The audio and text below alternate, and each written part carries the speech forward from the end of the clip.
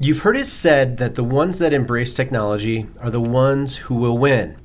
In today's rapidly evolving world, staying ahead of the curve is more important than ever. And in nowhere is that more true than in the world of life insurance. Gone are the days of traditional policies and paper-based applications. Today, the most successful life insurance companies are the ones that have embraced technology to streamline their processes, make it easier for customers to apply, and to provide faster and more personalized service. Today, I'm excited to talk to you about another application in which this company is using technology to change the face of the life insurance industry. Welcome to the Level Up Leader podcast. I'm your host, Michael King. I am an executive coach and founder of Teams.Coach. I work with C-level leaders to clarify and expand the vision, elevate performance, and elevate their leadership. On today's podcast, I am joined by Jim Grauel, the CDO of Foxo Tech. Jim comes with an impressive tenure in the insurance industry, brandishing nearly 30 years of experience in roles ranging from agent to CDO. With prior experience from Legal & General, Physicians Mutual, and Assurity, he has been instrumental in building agencies, brokerages, and regions, and is now drawing upon his unique skill set to implement Foxo's innovative for agents by agents model. Please welcome Jim Grauel to the podcast.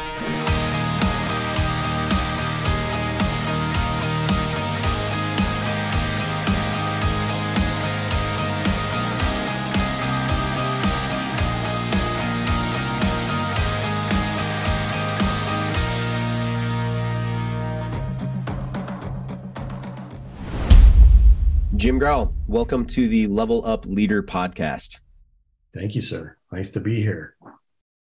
We've been chatting, off and on for the last few weeks, and as I started to dive in a little bit more into what you do and what your company does, who you are as a leader, I became more infatuated and just curious about what you do. So, why don't you give us a real quick overview of who you are and how'd you get to where you're at now today?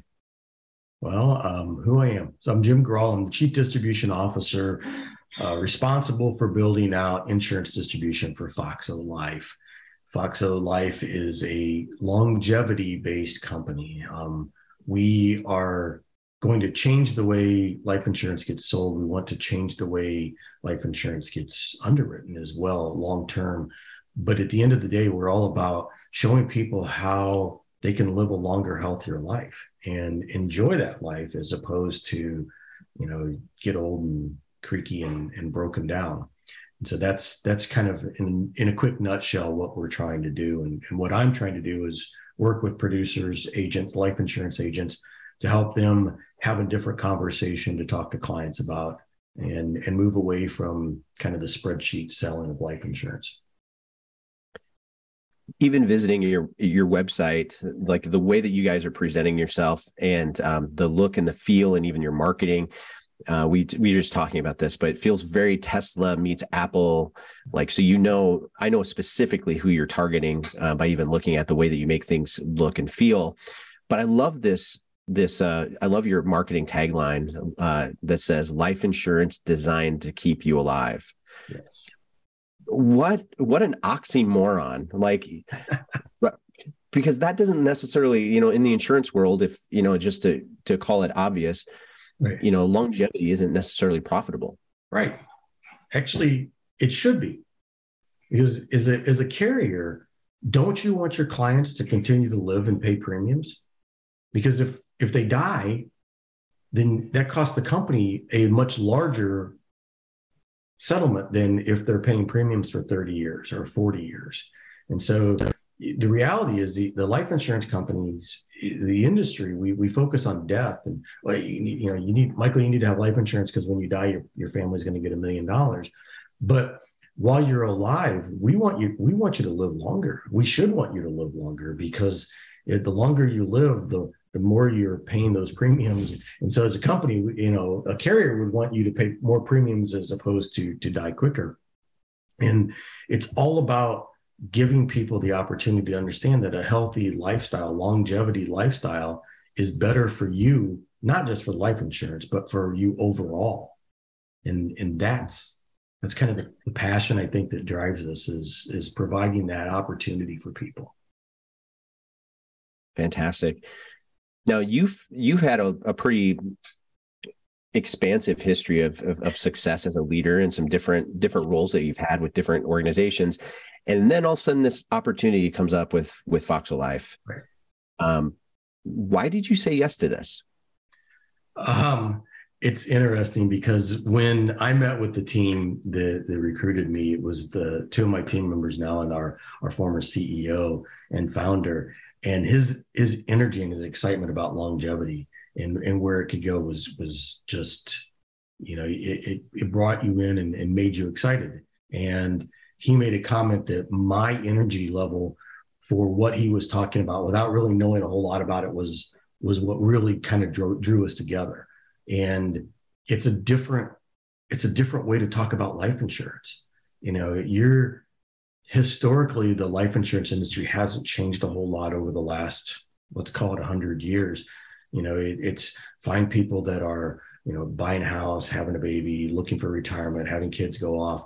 And the conversation is more about, hey, you need to protect these things if you die. Why shouldn't the conversation be more focused on what if you live? And what if we can show you how to live healthier longer? And so the longevity part of what we do is we talk about biological age versus chronological age. Well, if your biological age is lower than your chronological age, then you're going to have a whole different set of needs as you get older. And that's what we want people to focus on, is that they can, in fact, improve their lifestyle by following some, better exercise, better eating. And it doesn't mean you have to run off and, join a gym and spend tons of money or buy a specific, diet plan. It just means paying attention to what you're doing and focusing on how you're doing things. So for example, and I showed you this a couple of weeks ago, Michael, my longevity report came back that I'm 1.7 years, I think, younger than my current. At the time I was 54. So it came back at 52.7, I think is what it was. And it brought out some tips on things I need to do. And when you think about it, it's, oh, wow, I guess that is impacting it. For example, it said that I should cut out the high fat dairy. Well, I know exactly what that is. My wife and I love Bluebell ice cream. So, you gotta, bring it back down and eat it on a more sparingly basis, as opposed to every day or every weekend. The same thing with, I talked about, getting out of a sedentary lifestyle. Well, since 2020, March 19, 2020, we've pretty much been stuck at our desk from an industry. And so it's getting out and doing the exercise. And it's very easy to sit at your desk for 8, 9, 10 hours a day, get up, go out and sit on the couch and, watch a little TV and go to bed. And you really don't get very active. And so by knowing what those things are, you can make changes and improve your lifestyle. And if you improve your lifestyle and get healthy, you're going to live longer. And if you live longer, then you can enjoy things better. Kind of a roundabout answer. I apologize for rambling there. No, well, that's what I wanted. I wanted people to kind of get that from you, as far as like your motivations, that you're excited about this. But the way that you guys actually get this differential factor between your chronological age versus your biological age, it's really fascinating, and it's very future thinking. The reason why I'm fascinated is because, well, I'm always fascinated when somebody falls into that camp that I consider a market disruptor, right? Mm-hmm. And it kind of feels like a little bit that, the way that you guys are doing things, that it could be for a season that it's going to feel a little bit maverick-ish, because you have to disrupt some norms in order for your thing to be looked at. But what you're doing is actually very future thinking. Would you agree with that? I would. And that was kind of what the passion was that John came at it with, was we're doing something that's going to change a very old industry and make it so that people have a better view into what they're doing. And the way we build the longevity report, we call it, is through a saliva-based kit. Everybody has genetics or DNA, and we can't change that. It is what it is.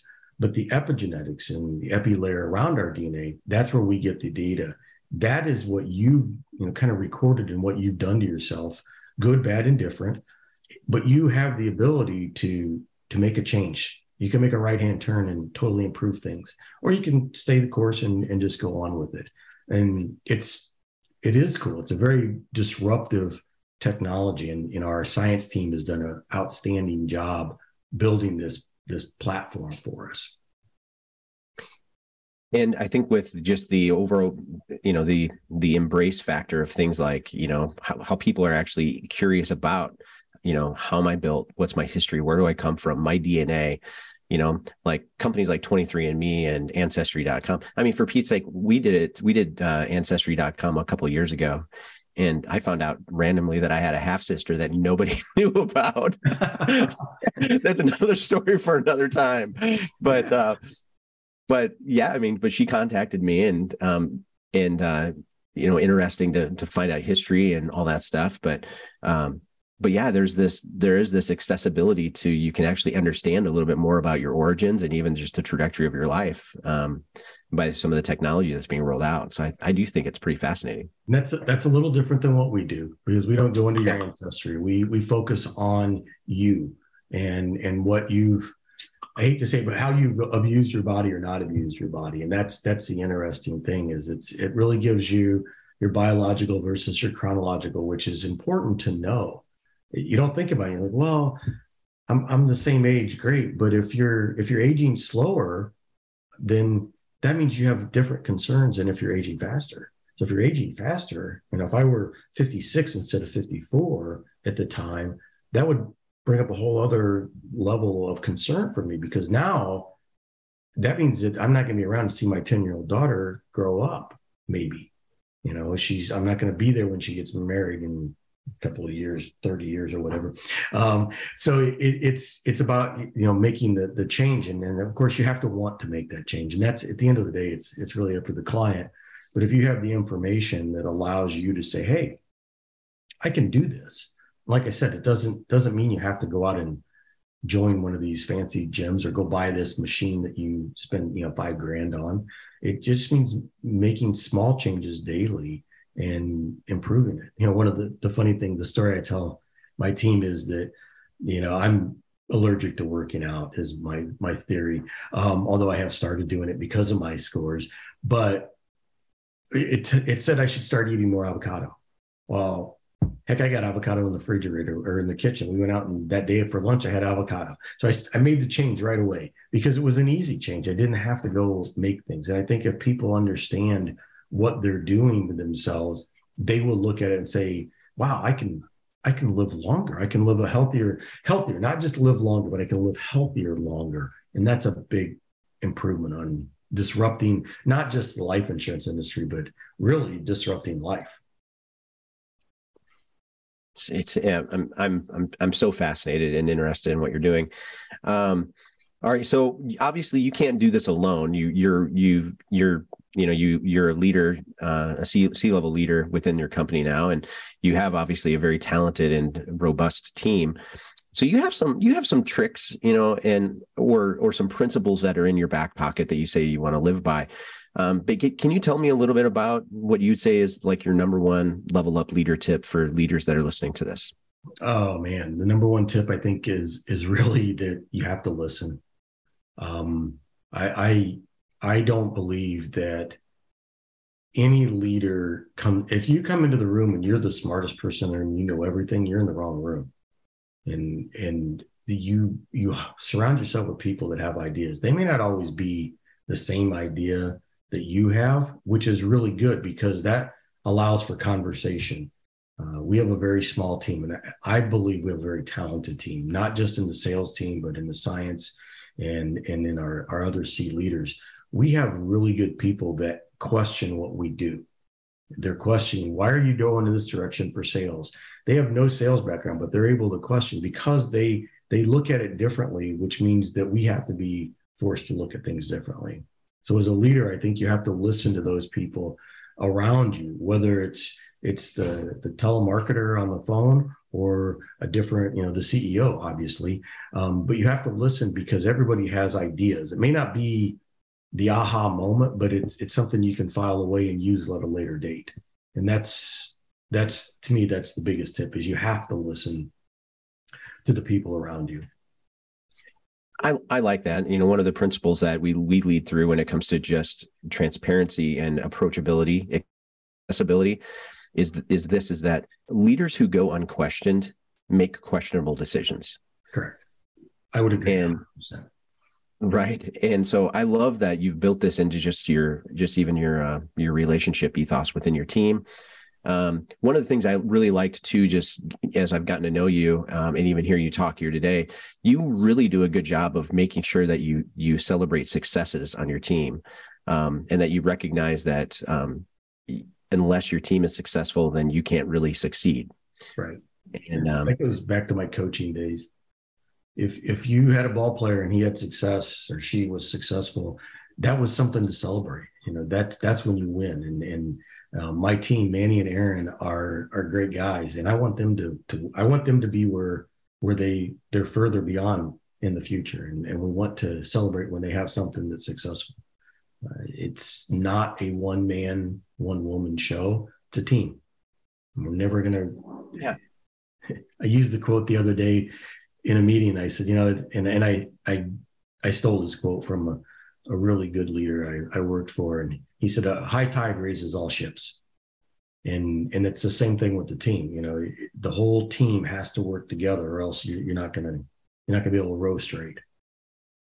Sorry for the boating analogies. bring it on. I love it. I love it.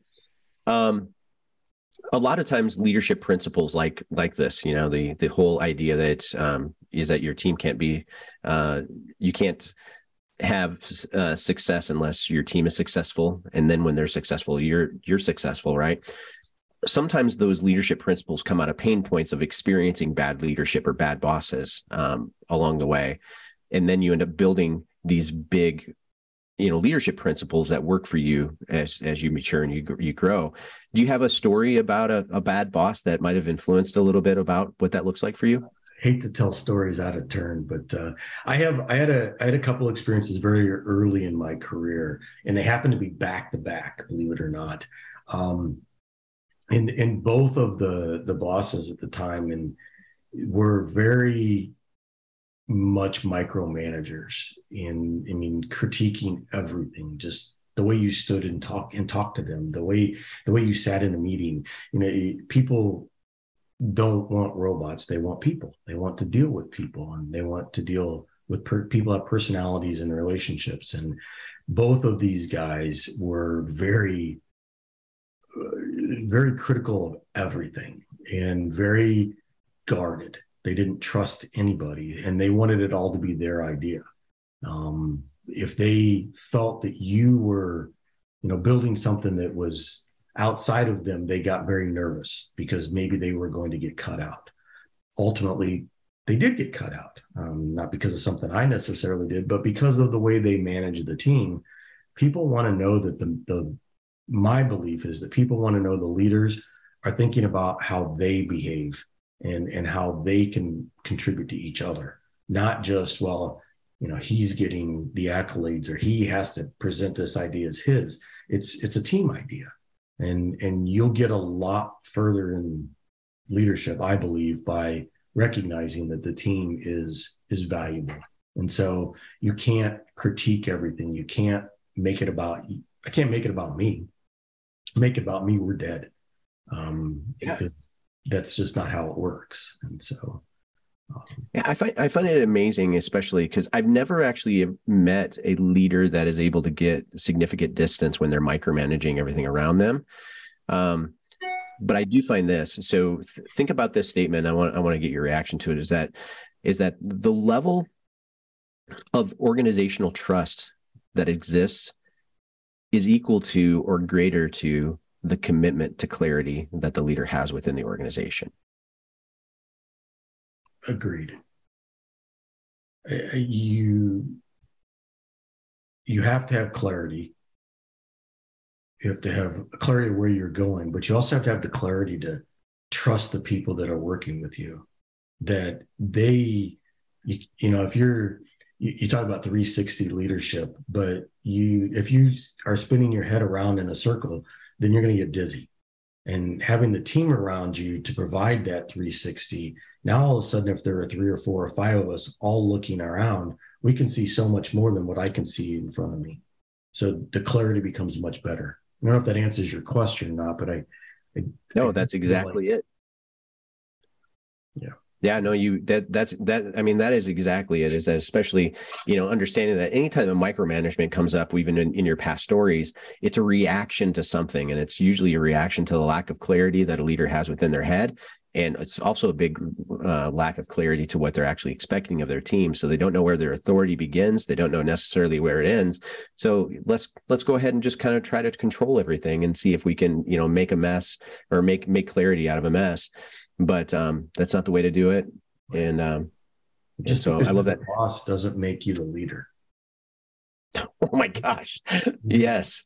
You may have the title and you may come in and be but if you don't listen, or if you get jealous or afraid, and I've worked for bosses that, they come in and they're afraid because of what you have, and they're I don't want to say they're jealous, but they're concerned that you're going in a different direction. Instead of allowing you to maximize your talents, they want to kind of push you down and make you do things their way. Not that it's always bad to listen to ideas, but it needs to be an open dialogue. It needs to have that, to your point, there needs to be clarity amongst where we're going and what we're doing, and recognizing that there are more than one ways to skin a cat. Well, and I believe that any cat, so PETA can't get upset with this, but yeah, we're going to back away from that. Strike from the notes. But so the idea, though, of this, I do believe that to be clear is to be kind, and especially when leaders are in a micro, so like we talk about bad bosses and we talk about being micromanaged, etc. I found myself in a situation to where I was a middle boss. So I was like a number 2 within the organization. And I remember walking into a room and I had this team member that reported directly to me. And my relationship with her became incredibly toxic over a period of close to a decade. And more times than not is because she had a direct relationship with the CEO of the company. And so like a 30-year, like this gal had been around for so long, she had actually babysat the CEO's kids when they were growing up, right? And so I'm responsible to lead her, but there was no clarity as far as what was expected of her role. And I couldn't do anything about it. I was the one that was stuck in the middle. And I remember one time walking in the room and I was so frustrated, and I laid down the "I'm your boss" card. How did that worst thing? Most ridiculous and most stupid thing, but you say things out of frustration, at times to try to, get some sort of authority in places to where that I tell people this all the time. There's nothing more painful than having responsibility with no authority. Correct. And I was feeling that day, but I think even in that moment I was a bad boss because I was responsible for it, but I had no clarity as far as what to expect of her. But here's the hard part about it too, is that the reason why I wanted to micromanage her is because I didn't know what to do, but she didn't know what to do either. Like the lack of clarity goes both ways. So to be clear is to be kind. And I would even suggest that the CEO didn't have the clarity, because he or she should have stepped in and said, look, this is how we do things. This is here. I may know you for 30 years and you may have babysat my children, but Michael's your boss and you need to run up with him and get that together. And to me, that's true leadership, is when the ultimate boss says, hey, you need to stay focused here. It doesn't mean we can't have a relationship. We can still be friends, but there are lanes you do have to stay in sometimes to make things be clearer for everybody. Well, and we're getting to a place in 2023. It's been a bit, but you remember back, this was probably even not even a decade ago, but you saw this massive trend to where people were actually on-ramping team members into roles on their teams, but didn't really necessarily know what they were going to do. They just knew that they liked them. They knew that they fit the culture. But as far as what to expect of them or how the role was going to function, right, they were kind of okay with just letting things play out and letting them feel it out as they went. I'm a build by design type of guy. I believe that infrastructure has to have functionality to it. And so these two methodologies right now you're seeing in the marketplace, or philosophical approach is really more accurate. But you're really seeing like some of these. The reason why tech is going through just such a massive layoff structure right now is because, okay, we don't have the margins anymore. Mm-hmm. Infrastructure actually has to have functionality and profitability to it. So, so if you're on a sales team right now, like this is kind of a big deal, is because if you are sitting on a sales team, you are a gold level employee for that organization. You're one of the most valuable assets and they recognize it. But if you're not delivering, you probably won't have that job in the future. Right.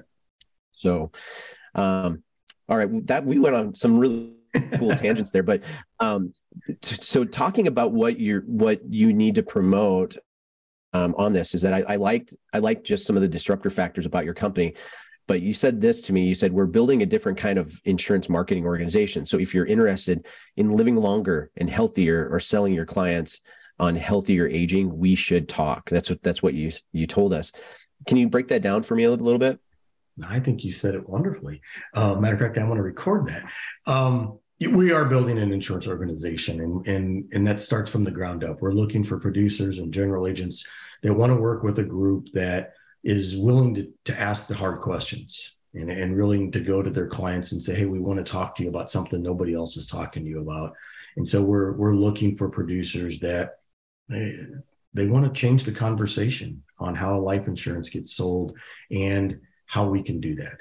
We have access now to, pretty much every major carrier. There's no slowing down. The chance of building something and changing the conversation about why you should buy life insurance is new. It's a little novel.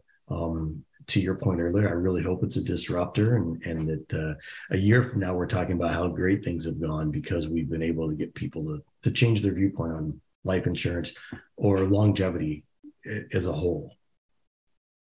Yeah, absolutely. So if people wanted to get in touch with you, how would they do that? So you can reach me via LinkedIn.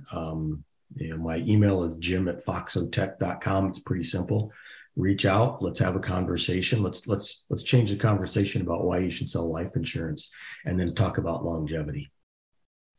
Fantastic. So if people want to reach you out on LinkedIn, again, your name is Jim Grauel and the last name is spelled Grauel. So feel free to junior on there. So you got to put that on the LinkedIn thing. All right, we'll get that. We'll include all your links in your web in the notes as well. So, Jim, you've been an awesome guest today. Thank you so much for making time and your time with us on the Level Up Leader podcast. My pleasure. Thank you very much, Michael. Thank you for joining us today on the Level Up Leader podcast. If you enjoyed this episode, consider leaving a review on Apple, Spotify, YouTube, or wherever you get your podcasts. It helps to get the word out. And make sure to like, subscribe, and to follow so you get all of the episodes. Jim shared a story about how he had a boss that was jealous of his success and tried to move him out. I don't know about you, but I've had stories like this in my past, and it's incredibly painful. As leaders, we need to remember that it's not about who we are in charge of, but rather who's in our charge. What are we doing daily to set up our team members for growth? A special thank you to my friends, Names Without Numbers, for allowing us to use their music. We decided that we wanted to feature music that I've personally been involved with in the studio, so I think that's pretty great. To find out more about everything that we're up to, please check us out at www.teams.coach. And don't forget to join our Facebook group at www.teams.coach/levelupleaders.